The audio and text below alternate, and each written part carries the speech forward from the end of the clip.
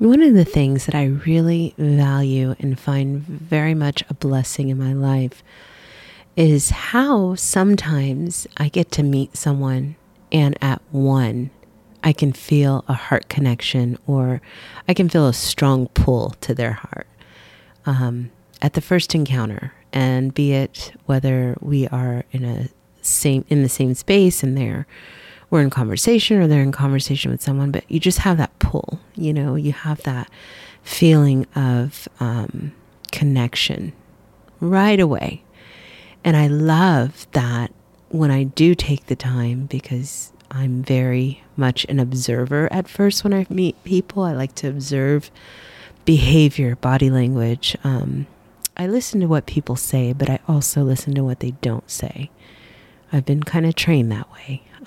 But anyway, I really enjoy that when I do take that plunge with someone who I perceive is a heart connect for me, that it blossoms, it like unfolds this adventure of connection and this adventure of exploration of minds and like-minded interest and deep conversation.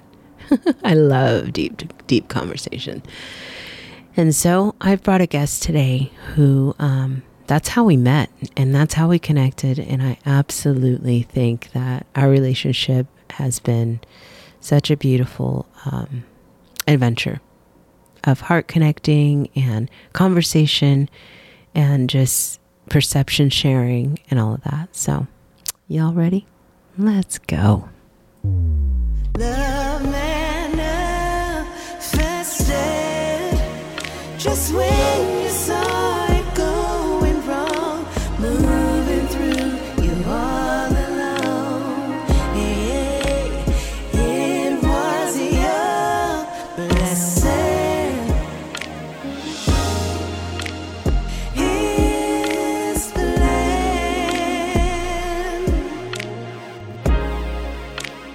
Love manifested.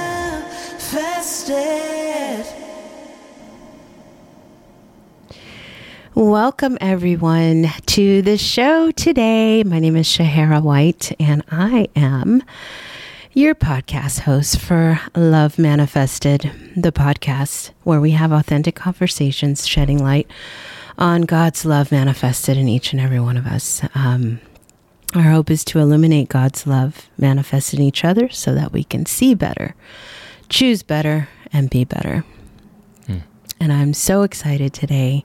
Thank you everyone for tuning in. I'm really excited about my guest. We have, he's actually one of the people that I went to for some much needed guidance and support to get this podcast off the ground. Because as you guys know, as you've probably heard and figured out, I don't know what I'm doing here.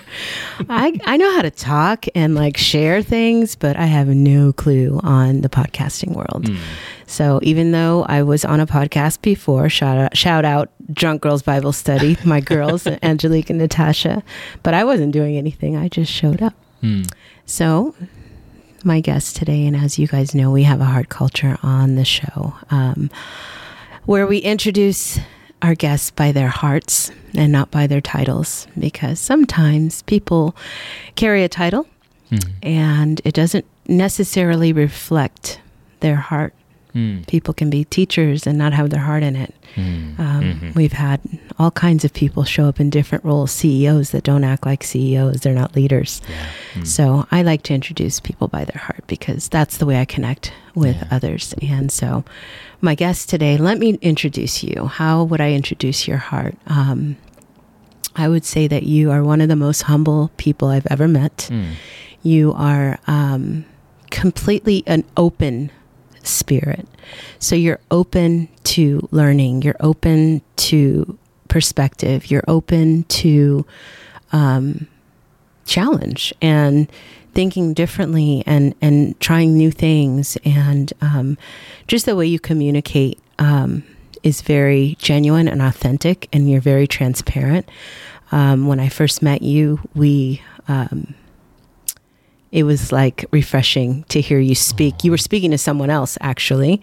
And I was listening and I was like, wow, that's That's interesting. So that's your heart. Your heart is for your family. You love your family. I love your family. And I think your heart for God is so pure. It's just, but it's different. It's different than what I've encountered. It's not the typical type of, there's all kind of people that love God and he made us that way and it's great.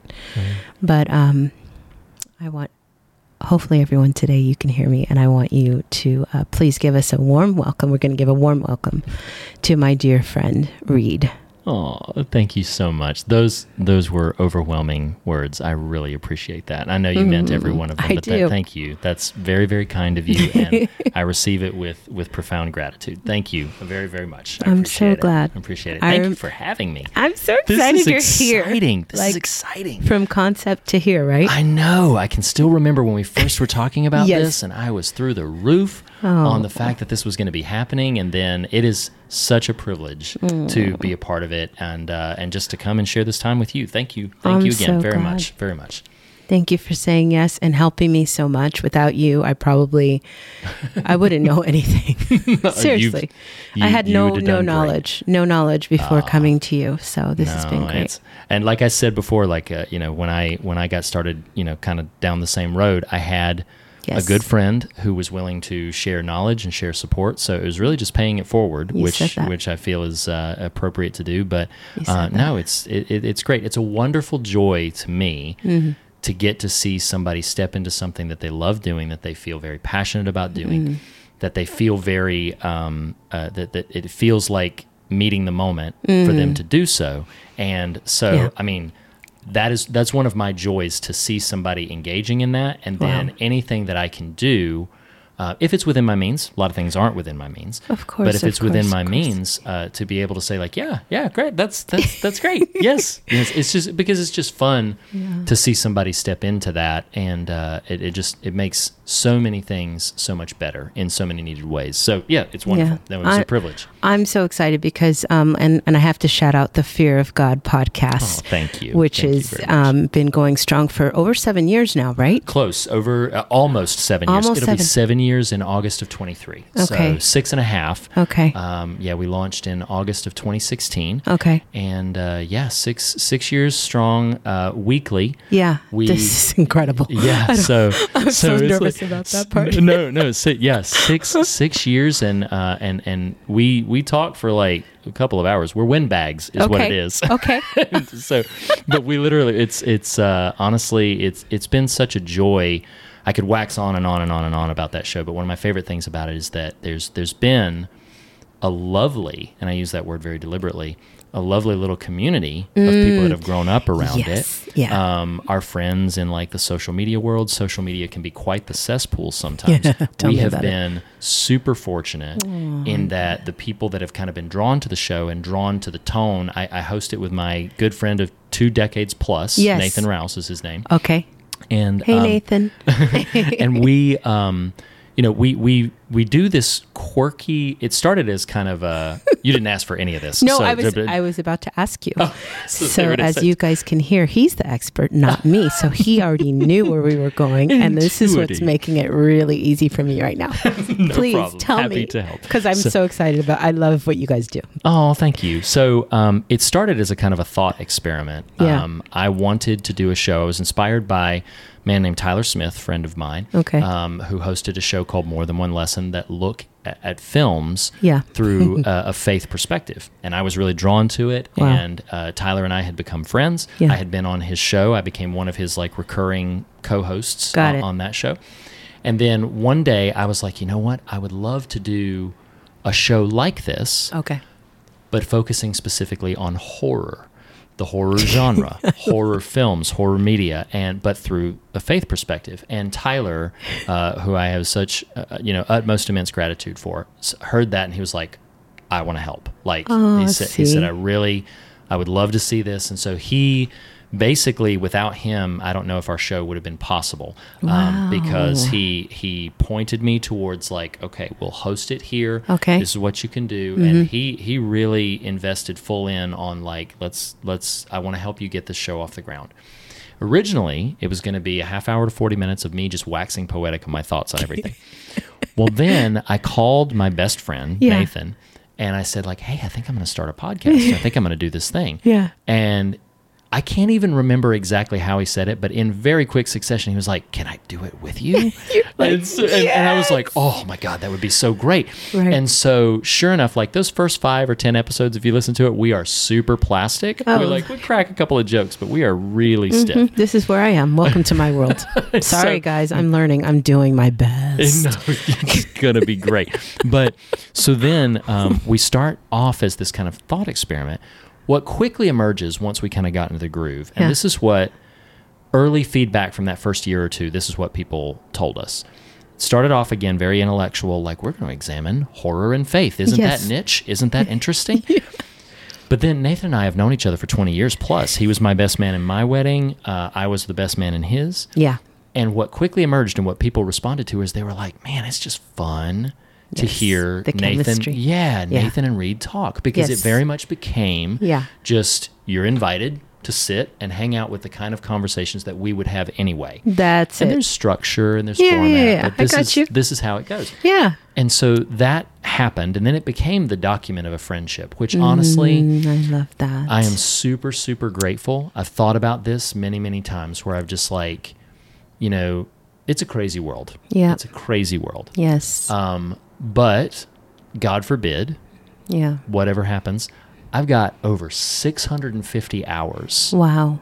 of talking with my best friend. Yes. That is able to be revisited and shared. Moments in our lives are referenced. Seasons that we go through of change are documented. And it's really almost like an audible diary that the public just happens to get to listen to. Yep. So, and then what happened after a couple of years of that is pretty soon it evolved from me and Nathan in friendship to a little community. That's and so then cool. People from Canada Yes. and people from all over the United States pop in, and they're just like, oh man, this is great. This is so on the wavelength of where we are, and we can't really find this anywhere else. I love it. And so it's been beautiful. I'm profoundly grateful for it. I love the it. show. I love that. And I think of that often because, you know my background, and with my parents being in the music industry, I'm always able to listen.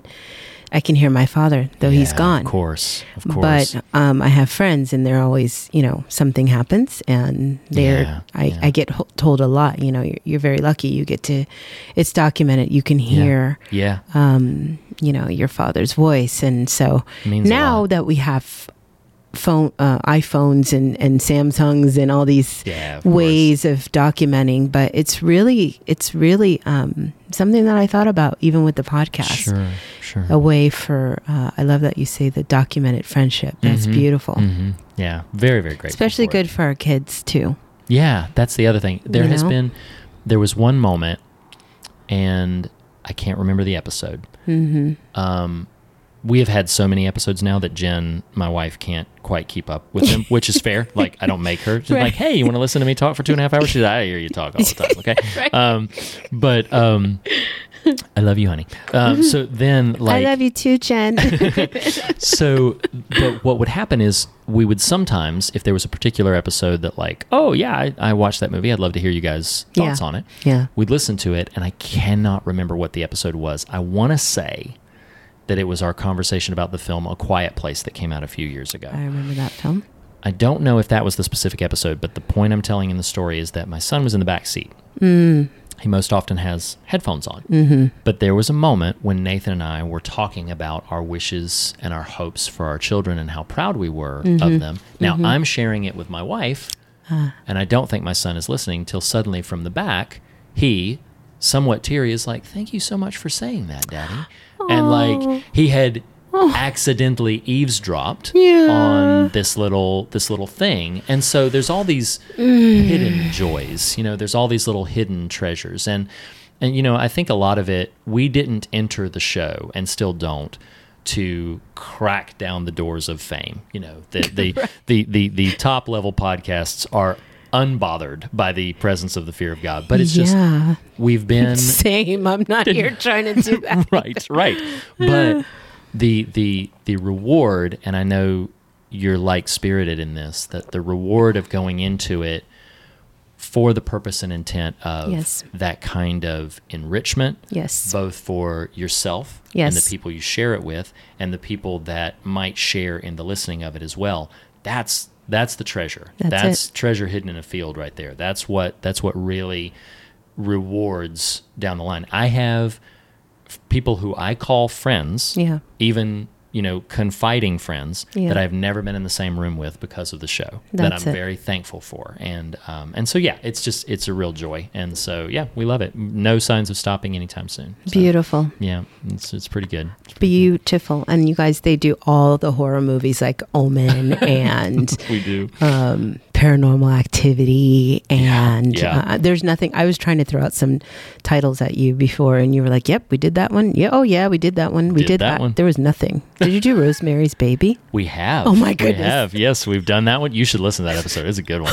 We have. Yeah. Because there's all a thing going on in there. There's a man. lot. We were That's one of joined- my favorite movies, actually. Oh, really? Yeah. You should really. We were joined by somebody who eventually came on Fogg's staff. Her name is Asia, and it was her. Rosemary's Baby was like one of her favorite horror movies, and so she joined us on that conversation. It was really, really fun. And you know what? Like, we have a lot of fun too. Maybe the last thing I'll say about like pitching the show is that it's like when you listen to us, you will usually get about an hour of sometimes just the most absurd, like juvenile humor, just Yeah. boys being silly, right? Love it.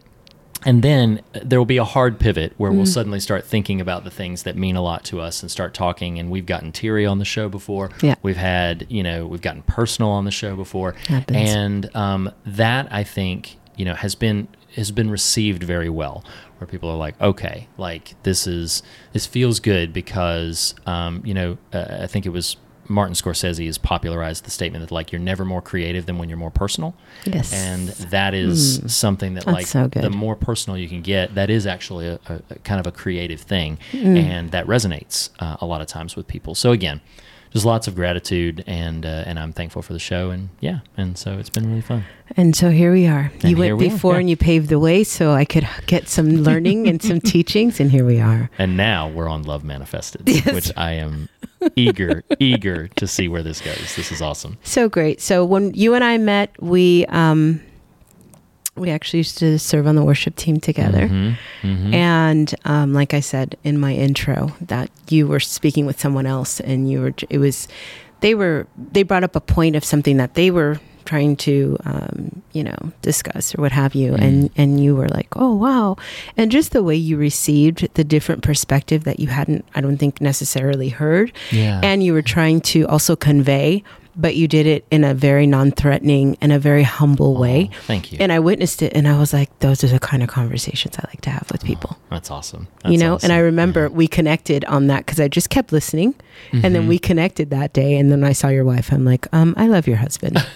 Okay, so we got to all get together. It's so Remember the awesome. four of I us? do remember. And we I do finally remember. did it after a long time, but we did It took it. us so long to do it, but it was worth it. Terrible. It was worth the wait. It was really, really Totally, nice. It was totally. really nice. So that's been my and you've never deviated from that personality and that perspective, that openness and that humbleness and that willingness to be like, oh, and how you share Thank when you. you're like instructing or teaching someone or share or teaching them about your heart or about who you are. You do it in such a humble manner. Oh, So that's I so thank you for kind that. of you. I tell you that, but I really believe that. No, it's so kind of you to say, and We I need- receive it. Thank you. We need more people like that. Oh, we need that's more great. people because we all can have our own opinions and we can be raised in the spaces we were raised in. That's what Sure. it was. You were saying how you were, I remember now the conversation. Oh, yeah. You were raised yeah. in a certain space. They were raised in a different space, but you were Right. talking about the same common topic and how you experienced it differently. Yeah. But yeah. nowadays, especially, I feel like we see a lot of people, they're coming at each other's throats, Yes. But- yeah. Yeah. So People have a tendency, I think, to feel threatened, and we're in a very combative environment. it And is. a lot of that is driven by culture. A Yeah. lot of that is driven by our own Fears. fears and our own embattlements, the things that have not played out the way we wish they had. And, Truly. And so we're living in a very threatened kind of atmosphere. And it is supremely hard to when you feel threatened, to receive somebody else without rapidly assessing, like, can I let you in or can I not? Right. And I think that's no way to begin a substantive interaction if you can help it. Yes. Because, you know, it's one of my heroes, many people's heroes, but of course was Fred Rogers, Mr. Rogers' Neighborhood. And so much about his genius was his ability to just view the world as neighborhood and what that meant to him as a conviction, right? And how to receive people in and how to receive inputs, and it was just, I don't think I'm anywhere even in the ballpark of that level, but it's something that I aspire to. It's like I want to engage with the world, if I can, as often as I can, in a similar fashion, where I'm not threatened by everything, where I'm receive, you know, everything. Like, we had an episode on the fear of God actually not that long ago. One of the conversations, one of the observations we made is that you can have any number, a multitude of opponents, people who are maybe have an opposite goal from you, have an opposite, you know, agenda, or they're trying to achieve something that's in direct conflict with something that you're trying to achieve. You can have any number of opponents, but enemies are largely chosen. Yes. And you have a power to say who's the opponent and who's the enemy. And who's the enemy. And it's one of those things where, God, that's beautiful and so true. Sorry, I didn't mean to cut you off, but I guess we're going to do that today. No, that's okay. Feel the freedom, because like that's the thing that's really convicting to me is to recognize that, like, when Christ compels us to love our enemies, the end game for that is that we have none. That love of enemy eventually produces, and this is something Nathan first said on the show, so I'm going to give credit where credit is due, but that love of enemy eventually moves to the place where you don't have any. Yeah. Even if you have opponents, even if you have people that don't engage and interact with you on a regular basis, because boundaries are vital. Yes, they are. Even if you don't, you know, you can construct it in any number of other ways, but you don't have to have an enemy. You can love them, and you can include and forgive even pain, even fear, even setbacks. You can include those things, all of that, and make it such that enemy is someone else's choice, if it's a choice at all, and that for you, again, opponents may abound, but enemies don't have to, and that's a powerful thought. And in alignment with that, I always say that, you know, just because I'm for something doesn't mean I have to be anti. Absolutely. And if people could just remember, like, be for what you're for, and you can totally, you know, root for. Yeah. You can be respectful. Absolutely. You can convey your heart for that thing, your passions, but it doesn't necessarily, please don't be anti the other. Right, exactly. Because that brings like a evil spirit. It brings yuck into the situation. That's not necessary. No, absolutely. Just be for what you're for, and then try to be humble and, you know, open to what other people's, what they're for. No, absolutely. We can all be for different things, right? No, absolutely. We've gone, sorry. No. We've gone way off. No, it's okay. I just, one more thing about just, I can still remember, and one of the things I so cherish about your friendship is I remember that moment. Honestly, I don't remember what the conversation specifically was about, but I can remember feeling such a very quick kinship with you about exactly what you described, the passion for having authentic conversations. Yes. And genuine, if I may be so bold, that like you and I don't necessarily sit in places where casual small talk can last very long. Yeah. It just doesn't survive. It just doesn't work. And so it's not long. I won't sit in places like that at all. No. I just don't have time for it. I don't know how long I'm here for. Casual small talk? Right. Right. Come on, guys. Exactly. Let's get to know each other and connect. Right. Sorry to cut you off again. No. That's exactly. But I felt such a kinship with you in that regard, and it is a real joy. And I love cultivating deeper and richer friendships with people who also enjoy that kind of thing. Like, yes, Yeah. that, you know, to be able to get into it and let's figure out life. Let's Yes. figure out each other. And, you know, I do have a passion to just learn as much as I can for as long as I can. Me you know? too. And so, yeah, I've always loved that about you. I think it's wonderful. Thank you. Yes. It's refreshing on my end as well. All right, so let's get into this. I feel like we've already shared so much richness. I could just listen to you. This is how it is when we get together. We just talk and talk. I love it. It's so cool.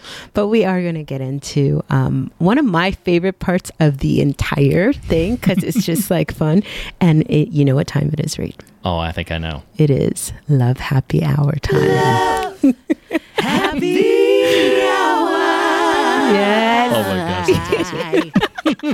You know, I had to call out my little happy hour church friends. They were already having happy hour without us. Mm-hmm. So that's why they were over there sounding a little. I'll have what they're having. Okay.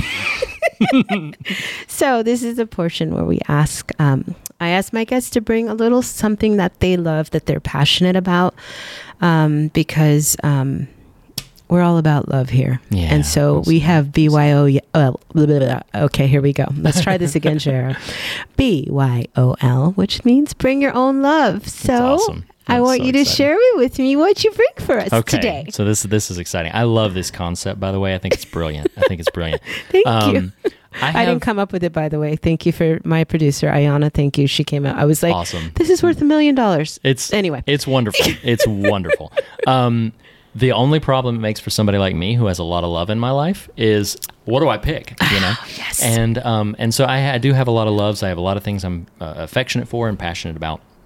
But I knew pretty early on when you told me, like, hey, Yes. I'm going to ask you to bring your own love. Yes. I was like, okay, well, it has to be story related. Yes. It has to be. Okay. And so for as long as I can remember, Yes. I have had a deep, abiding affection and passion for stories, but very specifically as well, horror stories. Okay. Horror, and so we're not about to get scary on the podcast. get scary.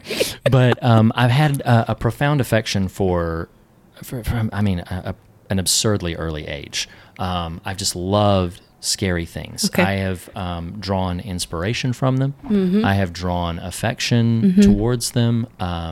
What I was resisting saying, but I'll go ahead and say it, is Hey, we're open and transparent here. exactly. Okay. So I'm trying to get into that mode. Is to be candid. Sometimes I've drawn breath from those stories. Wow. That there's a lot of times where if I'm really in the thick of things and I'm not really having, I'm overwhelmed by things rather than on top of them. It is more often than not a horror story that I either read or watch that will very quickly set me to rights. And it has been something that, you know, there's a certain rigor in circles of faith. For lack of a better word. Yes, where people are passionate about, like, you can't celebrate Halloween. Yes. And you can't engage with the horror genre. When we launched the podcast, we did get a couple. They were only a couple. Okay. But we did get a couple of people who are like, you are inviting nasty things into your world. 6 years later, I have more friends than I had before. And so I'm waiting for the nasty to arrive, which I don't mean to be utterly dismissive, but it's brought me a lot of good things. Yeah. But I just love that. And so what I did was I brought, I didn't want to click on a movie or anything like that. So I brought some passages. I am prepared to share only one or all three as you desire. Okay. But I brought some passages from some of my favorite horror novels, and they're brief. Each passage is brief. But the novels that I brought, and then I'll let you decide Okay. what you want or how many you want to hear. Okay. But I brought Charles Dickens' A Christmas Carol, Okay. which many people don't consider a horror novel, but they forget that it's a ghost story. Yes. Sure, it's accessible to children, but it's a ghost story. We live in a world where packages often do not reflect the true meaning and nature of what was intended. Amen to that. And so I brought that. And then I also brought a novel by my one of my favorite writers, Ray Bradbury, who died several years ago. But this book, he was mostly known for science fiction contributions. But this book is called Something Wicked This Way Comes. It's one of his few direct horror novels. And this is very special to me because for a long time, I cited this as my favorite novel ever written by anybody. It's still way up there. This edition, I had the privilege, I'll show you, I had the privilege of meeting Ray Bradbury, and he signed it. Oh, lovely! And this specific, it was wonderful. He was a delightful person, and had the privilege of seeing him like 5 times before he passed. And this edition was given to me by Nathan. My best friend. Yes. So Christmas Carol brought Something Wicked This Way Comes, and then I brought The Exorcist by William Peter Blatty. So sincerely, yes. If you want to pick one or however many, just whatever you want. I'm going to choose one, and I'm going to tell you why I'm going to choose this one. I'm going to not choose The Exorcist, even though that was the first horror movie I ever saw. Really? And I think it had to be soon after it came out, so I must have been very small. And when the head started in the projectile, the visceral stuff, of course. I was just mortified. Yeah, of course. I had never seen anything like that before, and I was mortified. Okay, I can imagine. It's a rough one. But I like that movie. And Salem's Lot, the original, came out afterwards, and that one horrified me. So that one's gruesome. I know too. The Exorcist well because I've seen it so many times. The Christmas Carol. Yeah. Sounds beautiful. Okay. But I want you to share the passage from your favorite. Okay, you got it. And we'll just do this real quick because this is really great. I love this. All right. So a little bit of stage setting. Something Wicked This Way Comes is about 2 boys, both 13 years old. Okay. And a carnival comes to town. It's October. The opening line of the novel says, first of all, it was October, a rare month for boys. And the story is about these 2 boys encountering this carnival, which they quickly discern has malevolent intentions. And it has a certain dark magic to it, that it has the ability, encapsulating up some very poetic language, it has the ability to literally suck life from people. It presents the promise of giving life, but it is sucking life. Got it. And the boys are on this wavelength, but the 13-year-old boys. Yeah. So the town is enthralled. Now, one of these boys, Will Holloway, has a father who is in his 50s. Okay. Even though he's 13, his father's in his 50s. And other than the 2 boys themselves, the father is kind of a co-main character of the novel. Okay. And there's a number of beautiful passages about him reflecting on life and choices and reflecting on who he is. There's a poetry to the language, but the passage that I brought to share is that's the one that stays with me so profoundly. There's a moment midway through the book where the threat of the carnival has been revealed, but they have not yet shared with anybody what they have seen and heard. The boys have not. Got it. And Will, in his 13-year-old way, is trying very hard to connect with his dad. And so he sits late at night with his father, who's an older man, and he sits there, and this is the exchange that they have. Okay. So listeners who are curious about this, it's from chapter 28 of the book. Okay. But this is the exchange they have. It says, "Dad, am I a good person?" "I think so. I know so, yes." Will that help when things get really rough?" "It'll help." "Will it save me if I need saving? I mean, if I'm around bad people and there's no one else good around for miles, what then?" "It'll help." "That's not good enough, Dad." "Good is no guarantee for your body. It's mainly for peace of mind." "But sometimes, Dad, aren't you so scared that even the mind isn't peaceful?" His father nodded, and his face uneasy. "Dad," said Will, his voice very faint, "are you a good person?" "To you and your mother, yes, I try, but no man's a hero to himself. I've lived with me a lifetime, Will. I know everything worth knowing about myself." "And adding it all up?" "The sum, well, as they come and go, and I mostly sit very still and tight, yeah, I'm all right." "Well then, Dad," asked Will, "why aren't you happy?" The front lawn at, let's see, 1:30 in the morning, son, is no place to start a philosophical, I just wanted to know is all. And there was a long moment of silence, and then Dad sighed. Dad took his arm, walked him over, sat him down on the porch steps, relit his pipe, and puffing, he said, all right, your mother's asleep. She doesn't know we're out here with our tomcat talk, so we can go on. Now look, since when did you think being good meant being happy? Well, since always. Well, since now, learn otherwise. Sometimes the man who looks happiest in town with the biggest smile is the one carrying the biggest load of sin. There are smiles and smiles. Learn to tell the dark variety from the light. The seal barker, the laugh shouter, half the time he's covering up. He's had his fun and he's guilty. And men do love sin, Will. Oh, how they love it. Never doubt, in all shapes, sizes, colors, and smells, times come when troughs, not tables, suit our appetites. Hear a man too loudly praising others and look to wonder if he didn't just get up from the sty himself. On the other hand, that unhappy, pale, put-upon man walking by who looks all guilt and sin, why, often that's your good man with a capital G, Will. For being good is a fearful occupation. Men strain at it, and sometimes they break in two. I've known a few. You work twice as hard to be a farmer as you do to be his hog.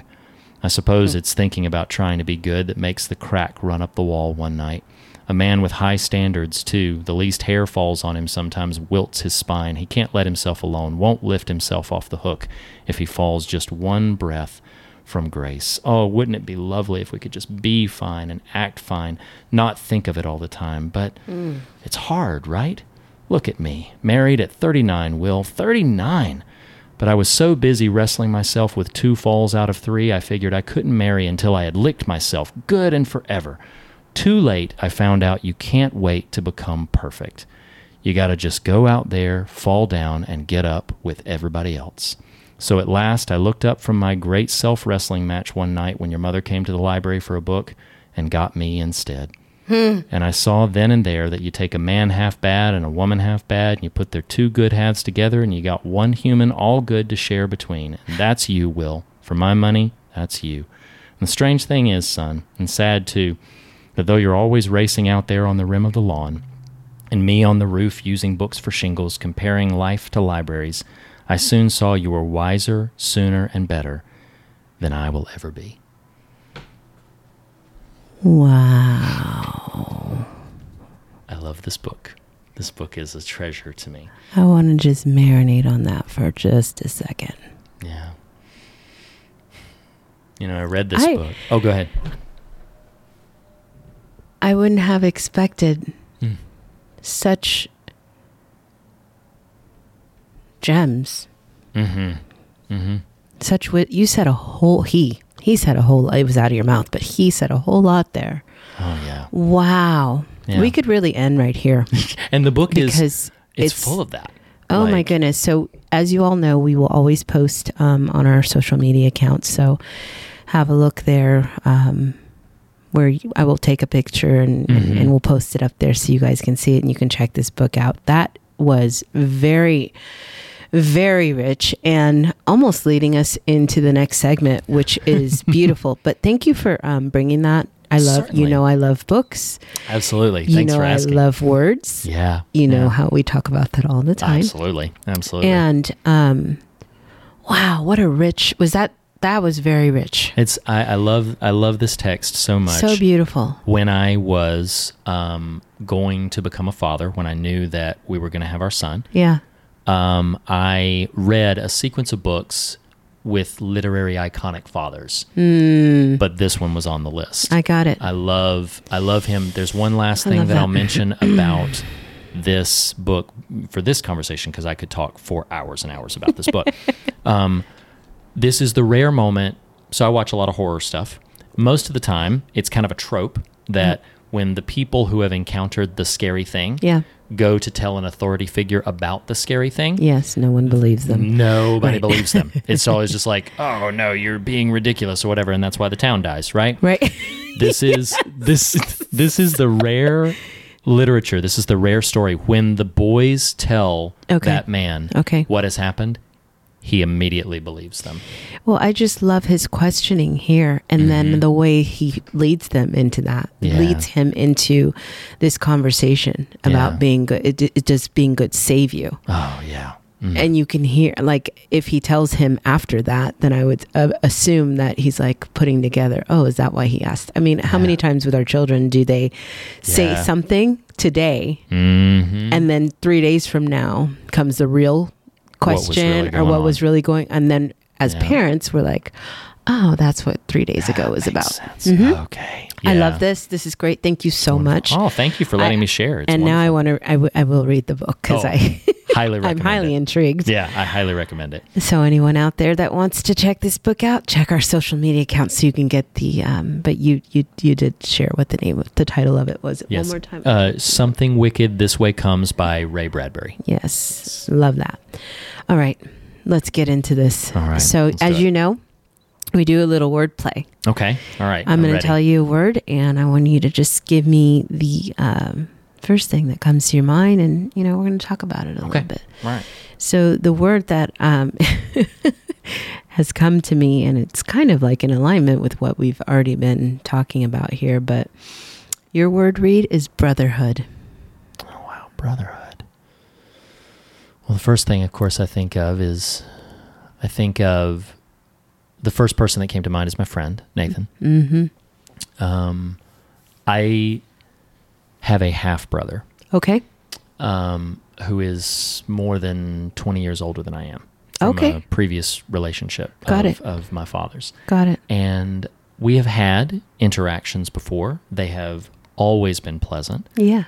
But time and distance and just starting so much later in life, we are not close. Got it. If I were to reach out to him, it would be well received and there would be a lot of affection shared, but it's not intimacy. I understand. And my friend Nathan has very much become like a brother to me. Yeah. And knows me as well as probably anybody besides maybe my wife. And, can oftentimes, speak right into the thick of whatever is going on.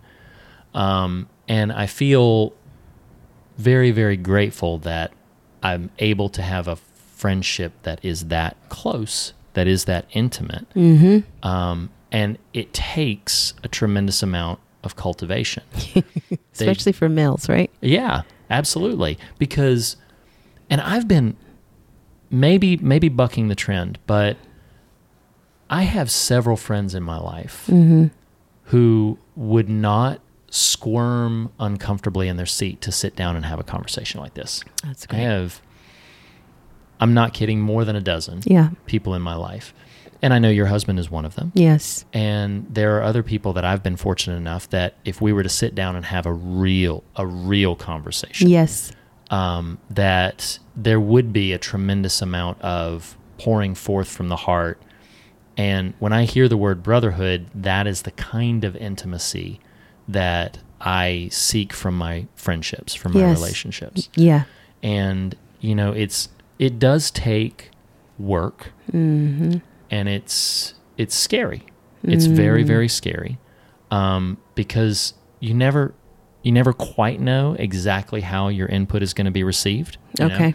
I've shared things before with people I thought could be among that group, and you see the shutdown. You see the, that was, no, not for them. Instantly That's okay. on their, they didn't even say anything instead of telling. No, I understand. it's all right there. And so it's like, okay, all right, so not them, and that's fine. That's fine. Not for everybody. Yeah.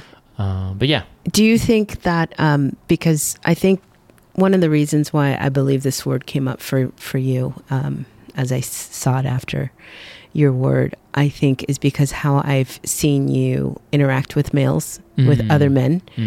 And I've actually, I think I've witnessed, I may have witnessed a conversation where you shared something and the person, the other male in the situation was like, oh, well, no, thank you. And I believe I've witnessed you do that, and I've seen you handle that.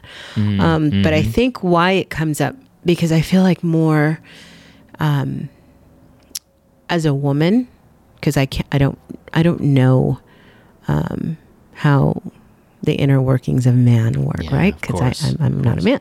Yeah. But me being me and being a wife and being a mother, I see how important it is for men to have male relationships Yeah. that are real Mm-hmm. relationships, Right. where they're held accountable, where they allow another man to speak into their life. They allow, there's the fun play, and a lot of guys that played sports in like high school and stuff like that, they have that kind of like pack thing that they love, always having their sports guys and stuff around, which is great. Yeah.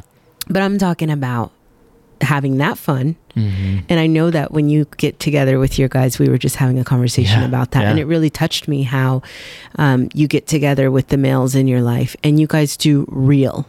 Absolutely. And for me, that's what brotherhood is about. I love that you started with the half brother situation and talking about how, we can be related to people. Right. I share a similar path. Yeah. Again, I'm not worried about titles, but in my family, the dynamic is very different. Sure. And there's a lot of years between me and the next child and so on and so forth. And I'm the youngest. But there's just this very, just because you're related to people, you don't get the privilege of having that because there's so many factors, right? Yeah. Absolutely. And I feel like, especially the way the world is today with social media and just the texting. When texting came in, it was really great because I can be in a meeting and be like, I see you, I'm going to get back to you. Or I can be thinking about you in the morning and be like, hey, just sending you some love. I do it all the time. Sending a hug, just checking in, want to say hi. Absolutely. And we don't have to have a full conversation. But I think what it also did was it put distance between relationship and relational situations. Right. Absolutely. And so I believe that I've witnessed, and I have probably like 0.5% of knowledge of how you conduct your relationships. Well, but from what I've witnessed, how you interact, even with Roger when you first met him, and how you're just gracious and you're open. Thank you. And I know that because people have different upbringings and they have that thing where you can't assess it and you're like, oh, so usually men being men, they'll shut down and they won't seek that. And it's like this very, I can do it myself, but I know that we're not supposed to be in this world and in this life alone. No. And to put it more, like in a personal thing, men especially, men need each other desperately. And I think a lot of it comes back to the statement I'm about to make is kind of big. So I want to go big or go home. There you go. But I do think we have a really bad problem in our social understanding. We genderize a lot of things. And once we've labeled something as particularly masculine or particularly feminine or as particularly, men are this and women are this, there becomes this kind of magnetism where suddenly now people feel like they're supposed to be that. And I think there's generations of people that thankfully I think this tide is turning. If my friend circle is anything to say, I think this tide is turning. Agree. But there are generations of people who, when, again, I'm speaking generations ago, if girls express emotion, it's considered a bit normative. Agreed. If a boy begins to express comparable emotions, they are met with, boys don't cry. Man up. Yep. Cowboy up. That phrase right there, that man up thing. It just can't. And so I feel like what that has positioned us is with a vast amount of people who feel emasculated by emotional complexity. Now, again, I'm not a psychiatrist. I'm just expressing observations. I understand. And I feel like it's important for people to, I'll say it this way, I deal in my interests with a lot of fear. Obviously, like I said, I watch a lot of horror stuff. Yeah. Like, what's interesting to me about like fear as an emotion is most people, I think, try to ignore fear or overcome fear, or they try to dismiss it, or they try to just break away from it. Like, oh, I'm not afraid. I'm not whatever.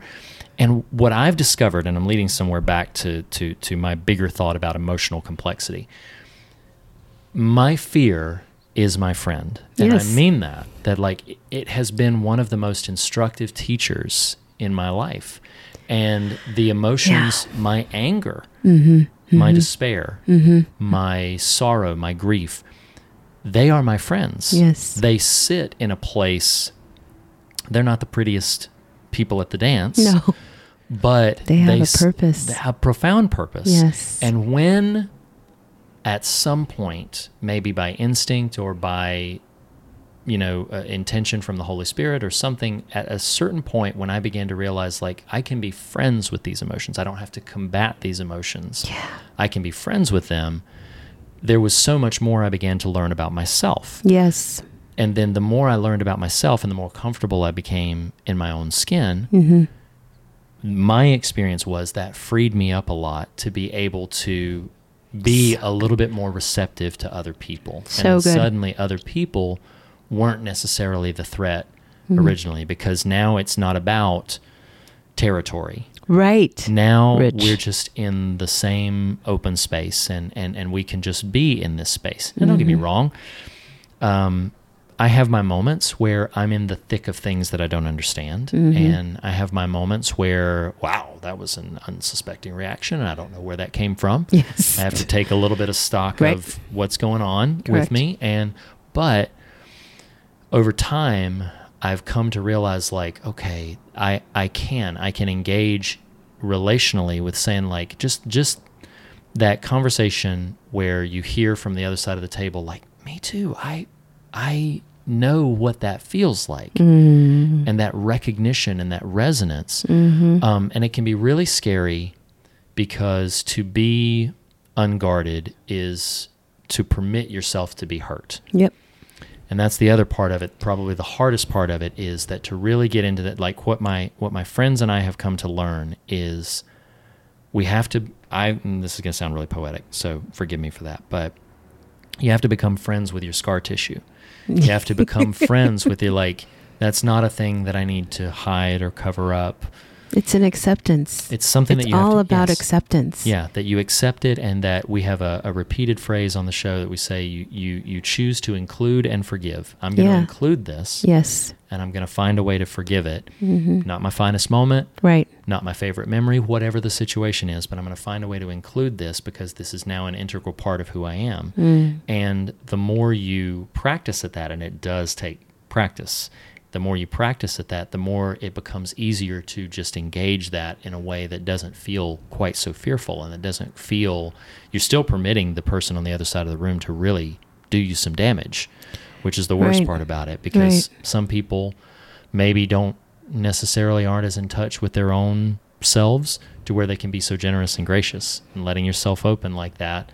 Maybe they're not in the same place, and maybe they do seize the opportunity to be really hurtful. And that can be scary. And I think that And it happens it happens a more lot. often than not. Yeah, but if we want to achieve a real, so, I equate brotherhood with a kind of a community. Yes. But if we really want to have a kind of a community, which is communion, Yep. With one similar another, word. Yeah, communing with. absolutely. Yes. You have to reach that place to where you're like, we're scared of the way things make us feel. And many times for good reason. Yeah. But we are scared of the way things make us feel. And I think the more we can be brave, I say this to my son all the time, said it to him earlier today when he had to go through a scary experience. I said, it's okay, because if you're never scared, you don't get the chance to be brave. And being brave is a very important thing. It's not being brave if you're not scared. Right. There is no courage Without not without fear. You've Because got to come from somewhere to get somewhere. absolutely. You don't just arrive there. It's not a brave thing for me to wake up in the morning and pour a breakfast cereal. That's not a brave thing. I'm not scared of that, That's not it's if you are true. not afraid, Right. that's not the act of bravery. Yeah. But the power and the strength when Christ compelled his disciples or anyone around, like, fear not. That I don't hear that. And think, be without fear. I'm not going to choose to operate from this. I'm not going to choose. I'm going to hold on to its hand. I'm scared, Daddy. Yeah. I'm scared, honey. Whatever it is, I'm scared. Yeah. I'm going to hold that hand, and then me and my fear are gonna going to move walk forward. forward. We're going to walk forward into whatever it is, and not in denial. Right. If I can get to that place, not in denial of what I'm afraid of, because what I believe deeply is that we saw a lot in the last couple of years where people were like, we're not going to be dictated by fear. It was, socio-political situations where we're not going to be dictated by fear. And how I received that a lot of the times is I would hear people usually, not all the time, but usually blustering about how they weren't going to be controlled by fear. Right. And nearly every time I heard that and thought, my friend, you are right now. The mere fact that you're saying it. Yes. Right now, you are being controlled by maybe a different subset of fears. Yeah. Maybe ones you haven't become friends with, but just because you are not going to be controlled by that this fear, particular one, right, doesn't mean there aren't others. And I also believe that things that we aren't in our emotional landscape, things we aren't willing to become friends with, right, will drive a lot of our thoughts and will drive a lot of our actions and behaviors. Yeah. And until we become friends with them, we won't understand why. That's right. We won't know why it's there. We won't understand exactly. Yeah. Last thing I'll say on that subject, That's spot on. No, thank you. I read something from an author named Rich Mullins, who was actually primarily known as a musician, but he had some writing, some essays, and talking about this emotional complexity between men. He said, we are really comfortable with the image of Jesus as king, but not of Jesus as lover. Not men. Yes. We're not. We're really comfortable with the idea of him on the battlefield, but not with us laying our head on his chest. Right, as men. Exactly. My son and I, we cuddle. Yeah. That's a thing that happens. That's He's 10. important. Yeah. So do my son and my husband. Yes. Exactly. There's an intimacy even to at that. this time. Yes. He's 18. Yeah. He's still and it's so hugs important. and loves on him. Yeah. And it's so my important brothers to with my cultivate dad that. the same. Yeah. Yeah. And when we lose that, I think we then lose a vital piece of the image that Christ is to us. That intimacy. Because Scripture describes Christ as a friend that sticks closer than a brother. Right. And when we talk about brotherhood, we don't often see Christ as friend. Right. We see him as very displaced, as very other. But man, that's my trusted friend. I'm not scared to tell Nathan anything. Right. And in my better moments, it's the same with Christ as well. I'm not scared to tell him anything because I can enter into that moment, the worst of my impulses, the worst of my actions, the worst of my thoughts. I'm not scared to tell him anything. Why? Because there's a friend there. Yeah. And there's been intimacy that goes beyond just King and Lord, which is still present. But there's also this deep intimacy that's like, I'm safe in these arms. I'm safe here. And it's a vital bridge to cross. And it's invaluable too because, again, not to be gender specific, but Sure. I am a wife. Yeah, of course. to a man. Yeah. And it's just really important. And I feel so much safer and just better, more around, he's more around it when he has his male interactions that are just, because I can't give him that side of what he needs because I don't understand, right? Yeah. I can give what I'm supposed to. I stay in my lane. Yeah, of course. And I do much in that space, but those brotherhood relationships are very important to for us to progress. And it's not just about you and your boys, or you and your friend, or you and your best friend, or you and your like even your relationship with Christ. It's not just about you and him. Yeah. It spills out over your family, over your wife, over your son, over your other friendships, relationships at work, how you interact with this world. Yeah. And so you know, and I love how you spoke about fear too. I always say that, you know, fear is like a fever. It's an indicator. And if we're trying to fight it all the time, no, there's something wrong. This is a communication. And it's not even that there's something wrong all the time. I'm just communicating something's going on that's out of the norm. Yeah. Let's investigate. Absolutely. Yeah. And with me and my fears, you know, being fearful about stuff, it's like I always have to go, okay, why? Yeah. Why are you why? Yeah. What's at the root? What's at the root? Yeah. And that comes into, you know, how you react in relationship and all of those things that I can do. But I wish and I pray that more men would have that opportunity and take that space. Not only having the opportunity to be in that vulnerable place, but when it turns out poorly, and they're not met at the level that they're trying to interact at, that they still come back and try it again. And know, and that we understand, all of us as humans, like everyone is not going to be at our level that we can have that type of thing. And like we were discussing earlier before we push record today, we were talking about the team or the game that we play as individuals. Everyone has a role. You know, there's a quarterback. I love football, so okay, we'll go there. Those are the positions I know. Sorry for that, basketball and baseball and all y'all. Soccer, my son plays. I have no idea what's going on. But anyway, I'm a football girl. But, you know, there's a quarterback and there's a running back and there's a tight end and there's a safety. And like everyone has to know there's a defensive tackle and there's everyone has to know. And then there's spectators. Yeah, of course. That are literally have their popcorn and they're in the, you got to know who the people are in your life and be able to put them in the pocket or in the position that they, you know, that they go in without throwing the whole game, if you will. Absolutely. And as vital as especially as men too. Absolutely. And it's important not only to have the maturity to recognize what you just described and know where certain people are going to sit, and people can take on different roles in different seasons. Arenas. Yeah. Different and in different seasons. times. Definitely. You know? Definitely. And in that same kind of way, it doesn't have to look the same for everybody. You know, like some people can be sitting there and be like, well, I just don't like to talk. That's fine that you don't like to talk. That's okay. Because it's about authenticity and intimacy more so than it is prescriptive. Yeah.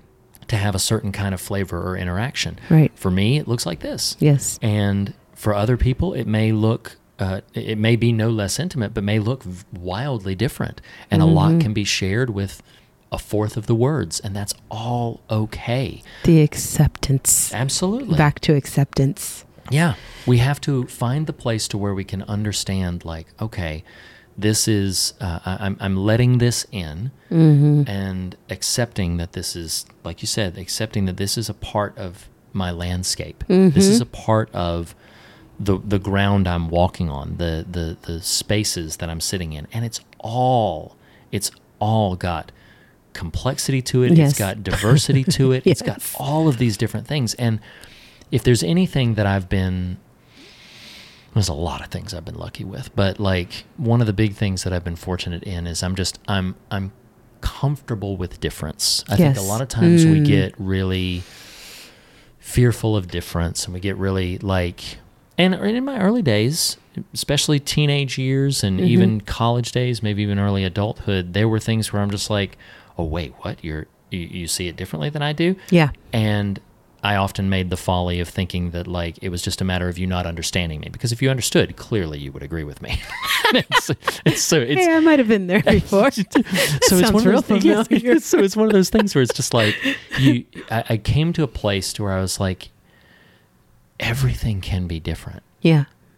And the biggest thing is that doesn't invalidate me. Nah, it doesn't you better say that. Yeah, that's like, it doesn't mean that my experience is somehow less than, because your experience is different. That's right. And that's where the fear comes, because Absolutely. they think that you being different now, I've been I mean, we can put this on a real world issue right now, but we won't go there. Mm-hmm. That's most of the crux of it. Just because we're different makes me insignificant in my own mind. No one said that. It's not how it works. That's not how it works. And we have such a tendency within ourselves to rank and prioritize certain things. And we'll, and it has its good points. Absolutely. But it can Absolutely. be a little bit of a self-sabotage situation. Absolutely. And like you said something so important there, like anything, when it gets out of place, can become quite poisonous. Anything, you know, like there, if it's in the right sort of landscape and in a healthy perspective within your own sense of self, almost, I won't say everything, but almost everything can be included. Yeah. And then when you take a certain thing, whether it be goals or ambitions or maybe we're talking about being friends with your wounds, maybe the thing that, you keep coming back to, like, oh, but that hurt. Yes, it did. But you've put that in the center of your mantle, Yes. And because it's there, it's watching everything else in the room, and everything keeps bowing down to it and keeps coming over to it. Your focus is on it. It's like a centerpiece on a table. Absolutely. All eyes are drawn to it. Yeah. And if you can reach the place to where you're brave enough to be able to position it differently, it doesn't have to leave the house. I didn't bring this book, That's good. but there's one of my favorite Doesn't writers. have to leave the house. Y'all get that one? Yeah. It can still stay. It's still there. It's still there. And It has to be part of the decor, because it's what makes the house the house. There, exactly. Come on exactly, now. Exactly. But that doesn't mean it has to be dead center of everything. One of my favorite writers, Stephen King, no surprise, horror writer. But he wrote something in his book about writing, his nonfiction book about writing. I didn't bring it, so I can't cite it verbatim, but he basically talked about when he first was writing, he bought this beautiful desk and put it in the center of the room. Okay. In his, maybe not his attic, but like an upper bedroom. Okay. And he put it in the center of his room, and he said, what I do is that same desk is in the corner. And that room is also the place where there's a bunch of pizza boxes, because my kids came up and we watched the game together, or we watched a movie together or whatever. And he said, I have a lot of advice to give you about writing, but here's the first piece. He said, put your desk in the corner, and every single time you sit down to write at it, remind yourself why it's not in the middle of the room. He said, Oh, I know where life, he's going with that. He said, life is not a support system for art. It's the other way around. Art is a support system for life. And it was profound to me in broader implications to realize these things that are here, I don't have to feed that thing. I'm not defined by it. Yes. I'm not owned by it. I don't have to keep feeding it. I don't have to keep surrendering all of the treasures that come into my house as a sacrificial thing up to this loudmouth thing that happened. And I can find a place where it's still here. Yeah. Oh, yeah. If you want to talk about that thing in the corner, we can talk about that thing in the corner. Because that was, it hurt like hell. It was bad. It was hard. Yeah. But, and if you want to talk about it, we can talk about it. But it took a long time for me to move it from the center of the room to the corner. And now that it's there, we're in a much healthier place about it, And I think that's, it's artful to describe it that way, but it's beautiful describing it that way. I think if I would have probably read that, I read a lot and I get a lot from things that I read, but I had to go through counseling to really understand, to put those things, and really understand how I was arranging. How we arrange the room, the table. That's a really big deal. You gotta see how you're arranging it. Yes. And then you can realize, oh, this is so rich. We could just go on and on and on about. I'm just like, I've got popcorn. Sure, I love it. Yeah. How the Spirit speaks to me, but when you realize how you're arranging things in your life, and you understand where you've placed priority, you've put flowers, and you've actually made a shrine to this thing in your life. And you see when you place it differently, everything shifts. Yeah. If you took a room and you put you had a beautiful, magnificent desk and you had it in the middle, and then you built the room around that. I could see like that's the centerpiece. I Sure. totally get the imagery The that he's vibe. Yeah, talking yeah. about. Mhm. But then if you take that still magnificent piece of furniture and you put it in the corner, it's going to be off balance. Yeah, But there's room for other things to happen and to also have absolutely. the same kind of voice or the same attention. Yeah. And sometimes we can't relate to others and have those relationships like brotherhoods because we have such things placed in the room or placed on our table that are bigger, and we can't we're not leaving room. Sometimes you got to navigate around stuff. Yeah. You know what I'm saying? Yeah. You got it in this. I'm just saying all of this. I hope this makes sense. I No, hope it I'm does. not rambling. No, you're not but at all. I just see that. I Yeah. see how important it is because some relationships get cut off because there's not enough room for that and the relationship. Absolutely. And what you said is so vital, though, is that, and it's just the simplicity of that language, there's no room for anything else. No. When I'll speak about myself, but I think it's common to many, many people. When I get in the throes of, I'll use moments when I do need validation, moments when I'm feeling Yes. a bit exposed and I'm feeling a bit like, well, I put myself out there, I'm feeling unstable on my own 2 feet, and maybe it's something at work, maybe a look from my wife that I couldn't quite read and understand exactly what was going on, something that My where world. where I previously felt some trust and security, now suddenly it's a Little shaky. rocky. You think? Yeah. And You what I have, perceive. yes, and it's all about my perception. But what Yes. we do, and this is why I love so much your visual imagery and the imagery that's emerged of, like you said it earlier, that we arrange it. And I think we forget that we don't have movers in our own landscape. We're the movers. We move it around. Yes. We position these things. So then the moment that true. thing happens, Oh. what I've done is I got the dolly and I moved that thing to the center of my room. Wow. And now there's no room for anything else. Yes. Because I moved it there, now there's not any other room. And again, it becomes this artful dance, and lest we make it too poetic, it becomes a discipline to recognize, okay, I received that thing. I hear you. That threw me off a little bit. I didn't like that moment. Felt a little uncertain about that. But I can now, if I'm in a good headspace, I can say, like, I'm going to put that in the corner. Yep. I'm going to keep an eye on it, Yep. and I'm going to just see what happens. That's healthy. If it goes away, Yes. then it was a moment that passes in time like millions of others. If it sticks around, Yeah.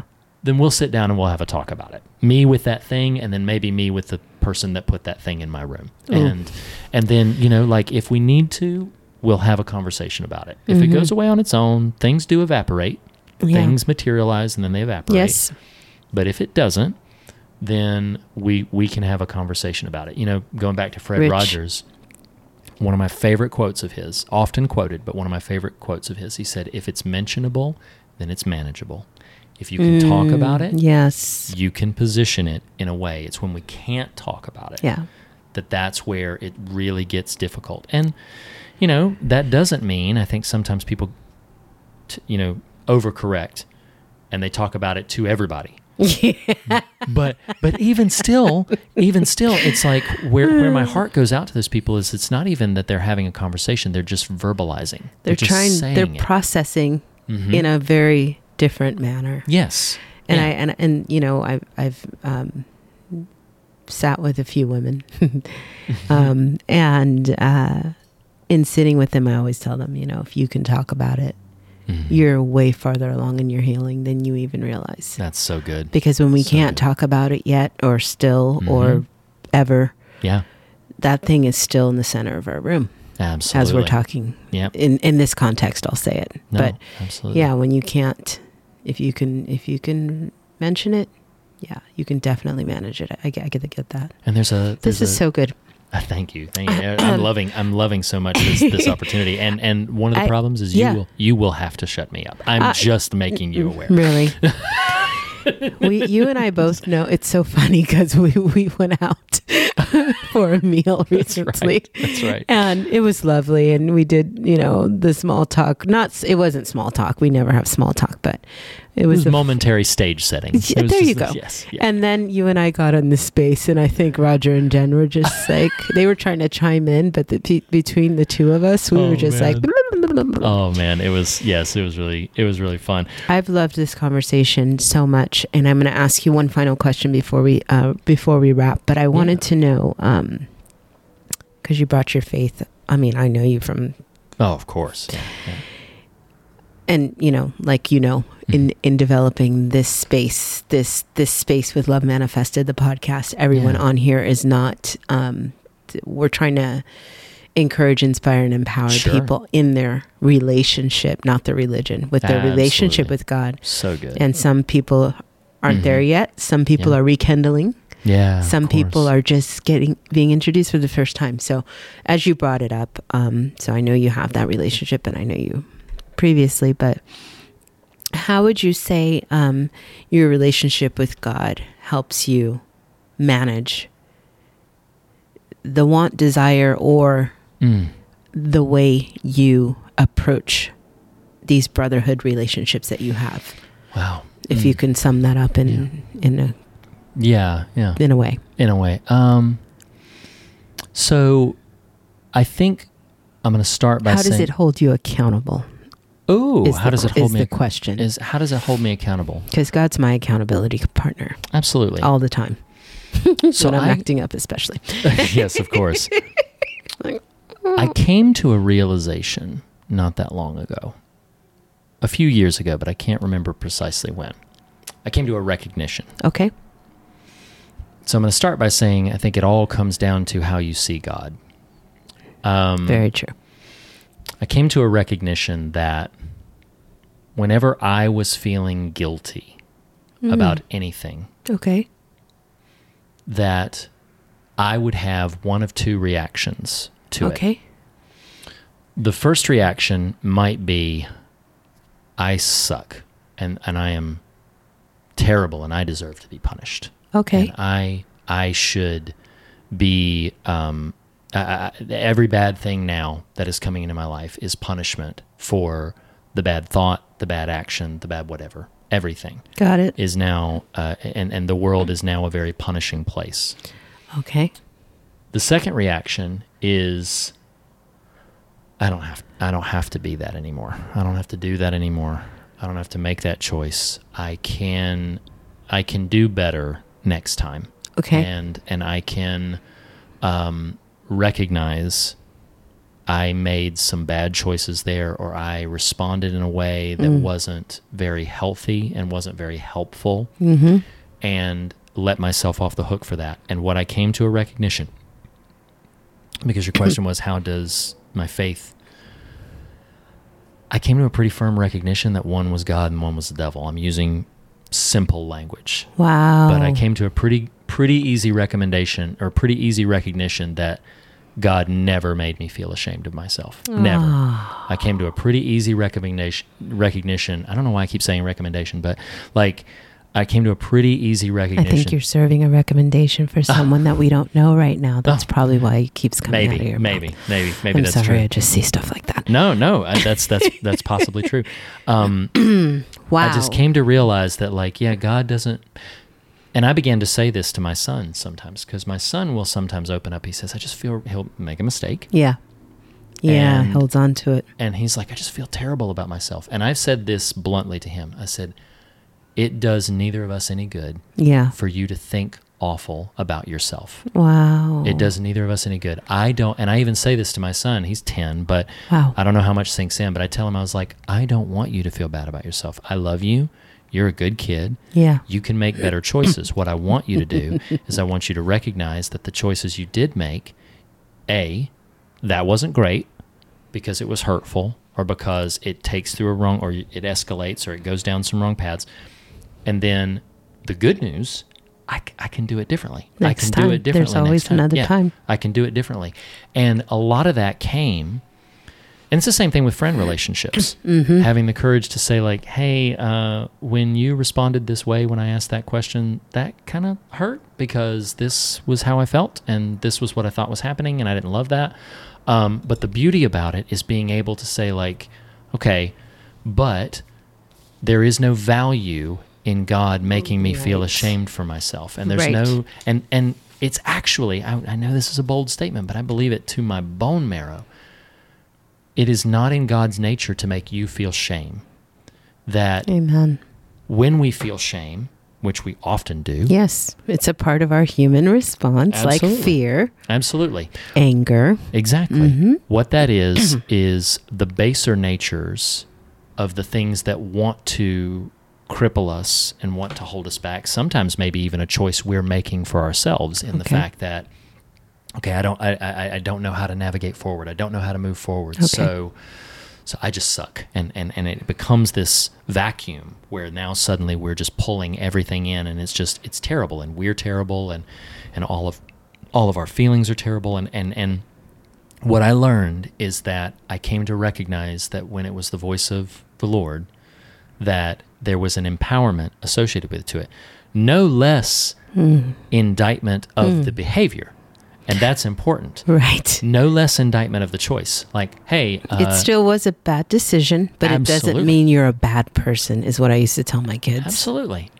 You made a bad decision. You made a poor choice, but it doesn't make you a poor person. You're not a bad person. Absolutely. You can choose differently next And you time. can do differently. You know, Yep. That's so good. there's a Bible verse that I have come to love where it says, and I don't know the chapter and verse because I'm bad at remembering those kind of things, but it says, It's okay. as far as the east is from the west, that's how far I've cast your sins from you. Yep. And I remember I was speaking one time with some friends at church, and I said, what stands out to me about that, and I get it, context-wise, they're talking about like landscapes and places. Yes. But how I receive it right now is recognizing that like east and west aren't places, they're directions, Yes. right? And you can't go all the way that way and actually put your finger on and going that way. Exactly. It's out of your reach. But here's the really cool thing to me. One of the really cool things is that when one of the beautiful things about the relationship of God with us and his redemptive power, it's a caution to us to recognize is that even if you are, forgive the colloquial imagery, but even if you are like inches from the pearly gates, you could turn around and start headed in the wrong direction. You have that choice. You have that power. Wow. And the good news is that you could be feeling the very flames of hell. It's not too late. Yeah. You could still turn around and you could still head back in a different direction. And I'm not naive about the world. Some damage can't be repaired. Right. And some damage It's true. you're going to need to feel Yep. the consequences. It's like, Yes. okay, that level of damage Yes. just can't be snapped back from. Nope. But it doesn't have to mean all the things that we tend to make it mean That's about right. ourselves. It doesn't have to be the verdict on who you are. That's right. And I think that's an important thing that we see. Wow. We recognize that God has positioned us. And I think it just comes down to like how we see God. I promise I'll shut up in a second, but I'll say this last thing.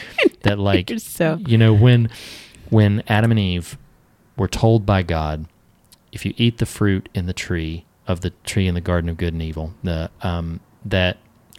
said that all wrong, but like if you eat the tree in the middle of the garden, We get you. you got it. Yes. If you eat that fruit, then that day you'll die. Mm-hmm.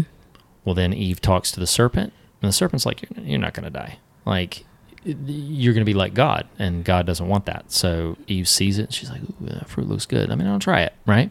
And so then they eat the fruit, and when they eat it, we all know they did not drop dead.